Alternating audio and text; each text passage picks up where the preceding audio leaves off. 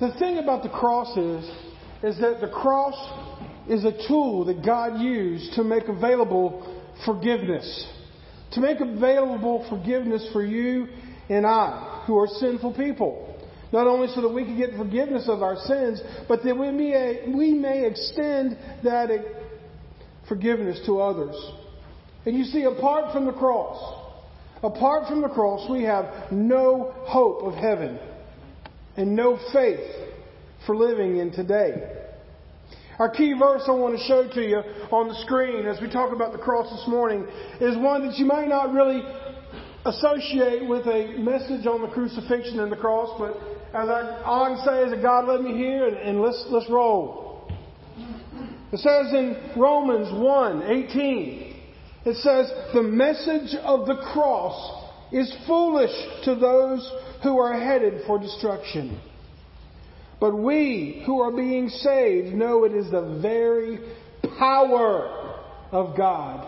If you like to underline in your books, or you like to highlight, or you like to take a note, or if you're following along on the Bible app and you want to make a note there, understand that the power of God comes through the cross, nothing else. So as we began our journey on this road to redemption, we have seen the significance of Jesus being the one and only sacrificial lamb. We have seen the power that His blood brings, because it's the only thing that can cover our sins, because without the shedding of blood, there is no forgiveness of sins. But this morning, our road to redemption leads us straight to the cross. And it's looking right at us. You see, in today's world, a cross is a symbol of hope. It's a symbol of redemption. And it's a symbol of love.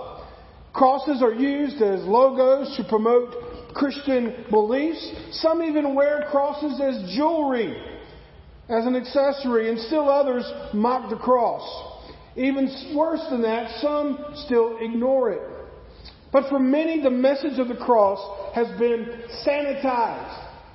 It has been sterilized. And it has been generalized. I sound like a preacher when I say that, don't I? It's been sterilized, sanitized, and generalized to the point where people can appreciate it, but often forget the true power it brings. And you may even be here today thinking, okay, here's our cross message because it's Easter. My friend, how many times have we seen the cross? How many times have we heard the cross preached? And it just seems like, okay, been there, done that, and bought the t-shirt. My friend, don't look at this as you've heard it before and been there. I want you to understand today that the reason that we are here, the reason we have any hope of having eternity with Jesus, any hope of having power on this earth where we live in right now, is because only of the cross. Do not forget the true power it brings.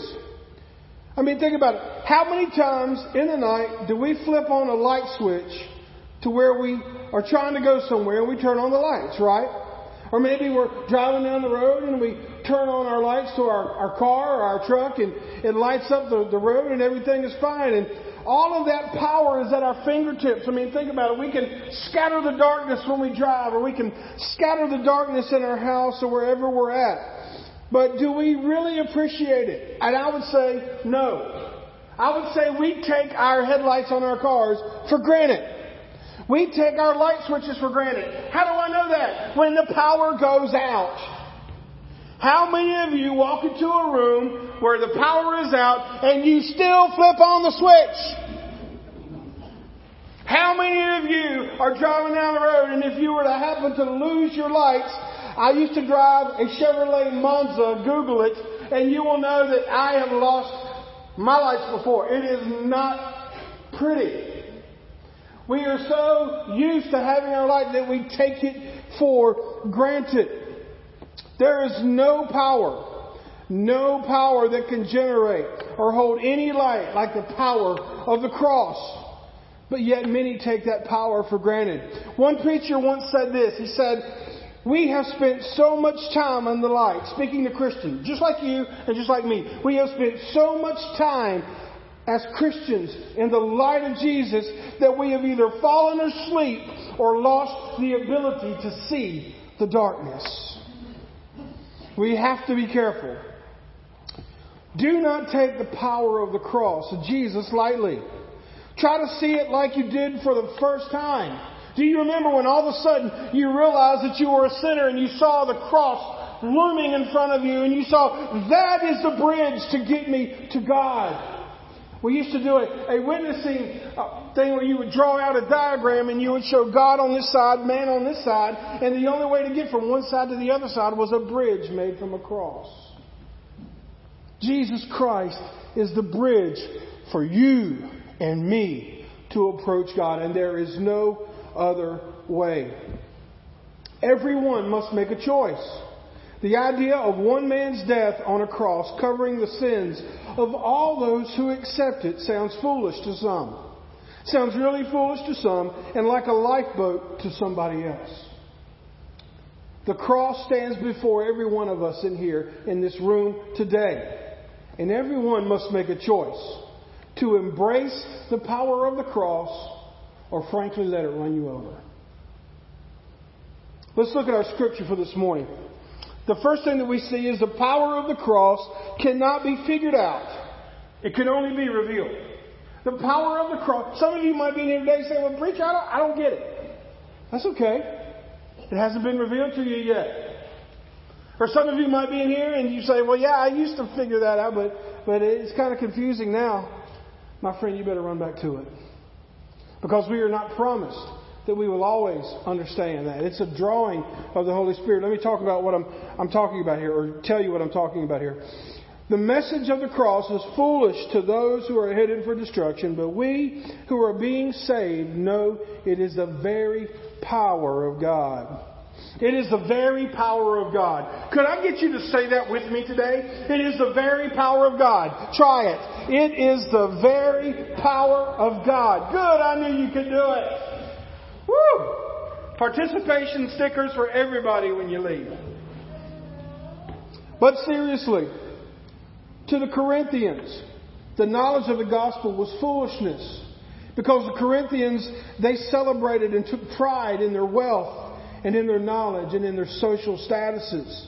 And the Greeks, they were lovers of wisdom, meaning literally philosophers are people who love wisdom and philosophy. But there was nothing in the gospel message that appealed to those that figured they had some type of special knowledge. And still that same spirit is still alive today. Everywhere you find somebody preaching the gospel, you will find somebody that is opposing it. And many think simply by saying that Christianity is just a crutch for the weak-minded have the authority to say so. I remember when I was a teenager and I got so shaken up because one of my friends would say, well, I don't believe in God. And like I'm supposed to defend God. You don't need to defend God. God defends Himself. So I learned along the way that when somebody says that, says, man, that's a pretty big, bold statement to say. What makes you say that? And what gives you the authority to say that? Because for you to say there is no God would mean that you have to be as powerful as a God to say there is not one. And they say, huh? And the conversation is over.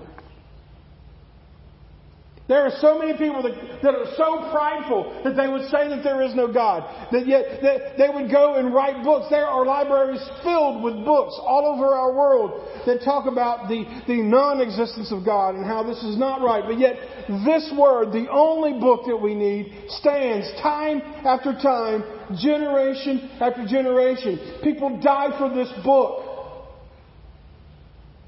The inspired Word of God.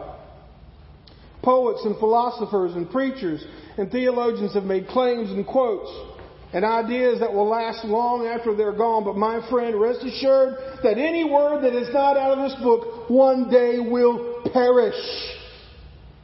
I don't care what celebrity, what politician, what teacher, what professor, or what shaman, or whoever they are, or whatever title they are. We still remember quotes from people that have been dead and gone. And they're good quotes. But my friend, one day that quote will not save us from the pending judgment of Jesus Christ. Only what is in this book. Only the cross. And the thing is that the world's status is messed up. When you think the world's status or value system is messed up. For example, the things people value when they are living are sold for pennies when they die.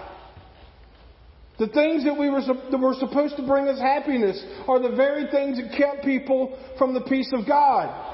You grow up, you want a car. Here comes the car payment. Well, now your neighbor got a boat, you want a boat. Now you got a boat. Now you got a lawnmower.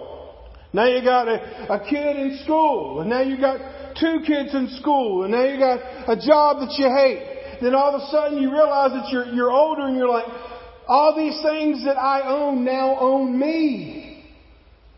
That's the kind of world that we're living in. The things that are supposed to bring us happiness are the very things that are choking out the Spirit of God in our lives. The black and white of Scripture. Remember, years ago, and it's been a while since I've been in youth ministry, but there was a guy named Josh McDowell a long time ago that talked about the fact that the difference between right and wrong was eroding away. He did series on this. He did books on this. And then all of a sudden, we see what has happened. People have taken the black and white of Scripture, and their world they have painted gray. Yeah, I know the Bible says it's wrong, but I choose not to believe that. Or, the Bible's wrong. Again, who has the right to say that? A businessman goes to jail for thinking he should not mix business with ethics. A person in the military sells top secret information and also their integrity just for the mighty dollar. A father admits to killing his family. Where did we go wrong, folks? All of this stems from someone saying they know better for themselves than God does. They know what's better for themselves than God. From the very moment Adam and Eve were in the garden, that same rebellion is alive and true today. People say, oh my goodness, I don't know why this world is so messed up. Because we're messing it up. Do not be too proud this morning to accept the truth of the cross. And then the cross, again, is the power of God. Where do you find your power comes from? Let me just ask you that. Where do you find your power comes from? If you want to know, take a moment and inventory your actions. Your actions will show you where your power comes from. If you constantly feel powerless in life, that's a pretty good sign that you are looking for power in the wrong place. The other day I had to start a vehicle that the battery was dead. Now, how much sense would it be to say, I know a battery, no problem. I'll just take this one out of my watch and put it on top of that battery for that vehicle. It won't crank. I know what. I got a 9 volt in the office. Let me go try that out. 9 volt's not going to crank it. I know what. I'm going to get one of those big old D batteries. Any of y'all ever remember the D batteries? I mean, those things could take out somebody's head if you threw it at them. And so the D battery didn't work. I had power. I had it stored in these different assortments of power cells, but none of them worked because they did not have enough power. My friend, if your life is stalled, if your life won't start, if your life is powerless, you are plugged to the wrong power.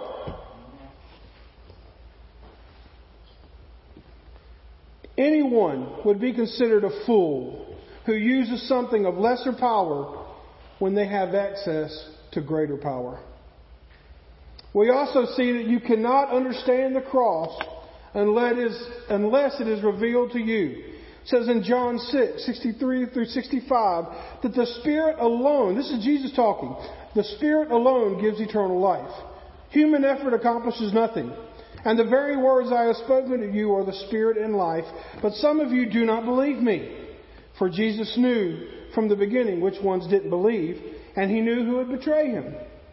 He said in verse 65, then He said, this is why I said that. People can't come to me unless the Father gives them to me. My friend, you will only understand the power of the cross when God reveals it to you. That's why I beg and I plead when we have invitations that if God is pulling at your heart to make a decision, because if you don't, you are not guaranteed that will happen again. At some point, when you feel that revelation of who Jesus is, then you will have to make a choice to either accept its message or to reject it. So what is that message? Well, let's look at our next point. The clear message of the cross is Christ crucified. The clear message of the cross is Christ crucified. You don't have to go to Fox News to hear this. You don't have to go to CNN. You don't have to go to Facebook. You don't have to Google it. The message of the cross is Jesus Christ.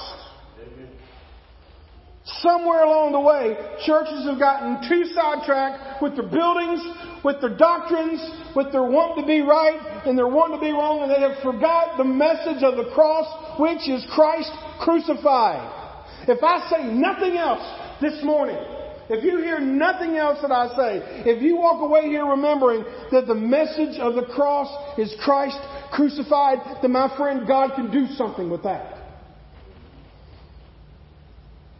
It says in 1 Corinthians chapter 1, verses 21 through 23, talking about who is the message of the cross for. It's for everybody. It says in verse 21, since God in His wisdom saw to it that the world would never know Him through human wisdom, He has used our foolish preaching to save those who believe. I love Paul. He's like, look, I may not hit a lick, but I'm telling you what, if I preach Jesus, He's going to get you. He says in verse 22, it is foolish to the Jews who ask for signs from heaven, and it is foolish to Greeks who seek human wisdom.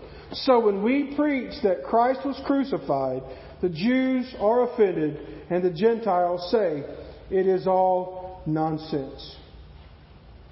What does Christ crucified mean?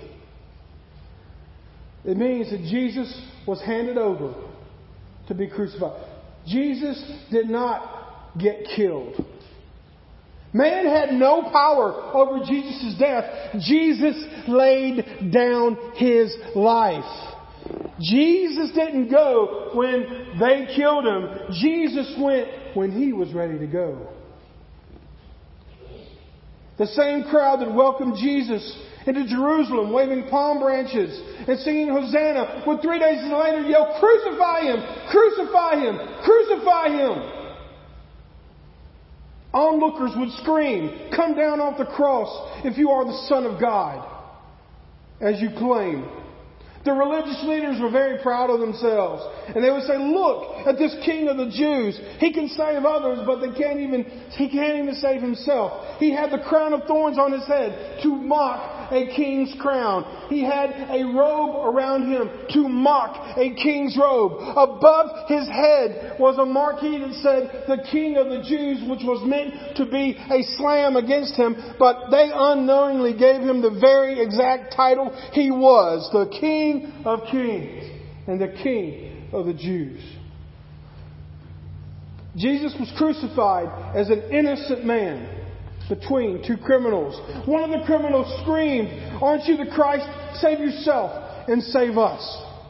Yet the other criminal said and begged, please Jesus, when you go into your kingdom, remember me. We may not have been at the crucifixion, but we have all played our part. You see, your sin became His sin on the cross. My sin became His sin on the cross.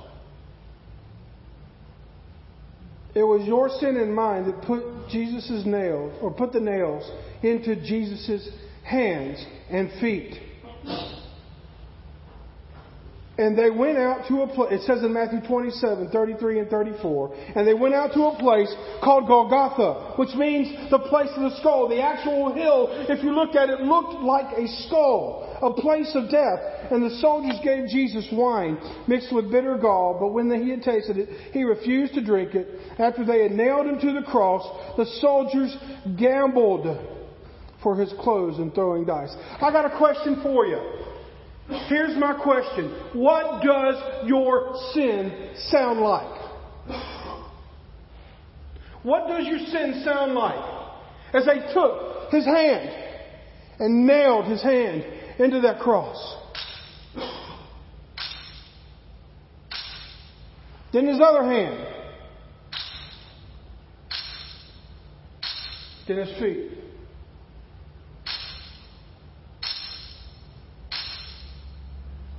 That's what your sin sounds like. And it is no joke. It sounds awful. It sounds scary. It sounds jarring. Yet Jesus' first words after He is being crucified, He looks at them spitting on Him, yelling at Him, the same ones that were singing, Hosanna, Hosanna, now crucify Him. His disciples are gone. Nowhere to be found. And the first thing He says is, Father, forgive them, for they don't know what they're doing. The cross has the power to make you right with God. 1 Corinthians chapter 1, verse 30 and 31. God has united you with Christ Jesus. For our benefit, God made Him to be the wisdom Himself. Christ made us right with God.